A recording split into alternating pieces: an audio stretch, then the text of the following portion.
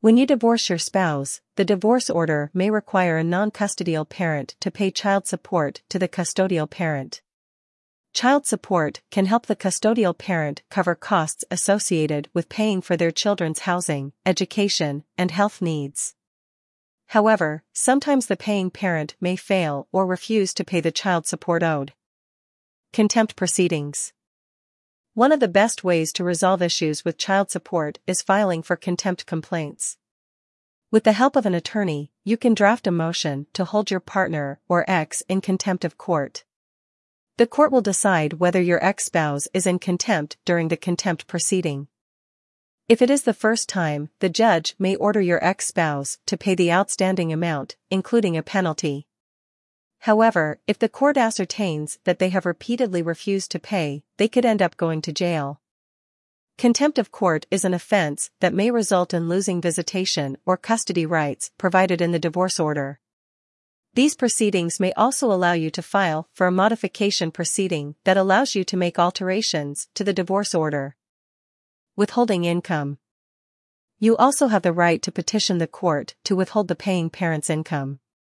The court may ask your partner or ex's employer to transfer a certain percentage of their wages to you.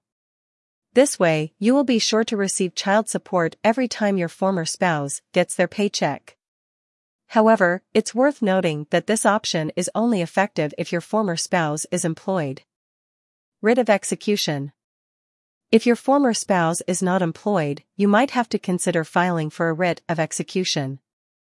A New York child support lawyer can help you ascertain whether filing for a writ of execution is a suitable option. The writ of execution allows the court to seize your ex-spouse's assets like bank account and stock holdings.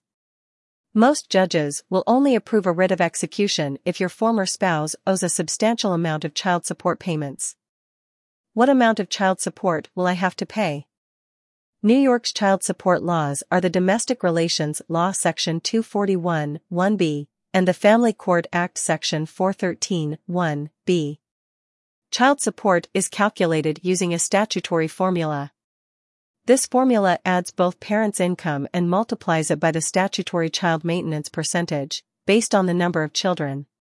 These percentages are 17% of the total parental income for one child, 25% of the total parental income for 2 children, 29% of the total parental income for 3 children, 31% of the total parental income for 4 children, maximum 35% of the total parental income for 5 children or more. The formula has a limit on combined incomes. It is currently $143,000 at the time of writing. However, it is updated periodically. The court can still use the formula for all income, but it cannot use it for more than the cap.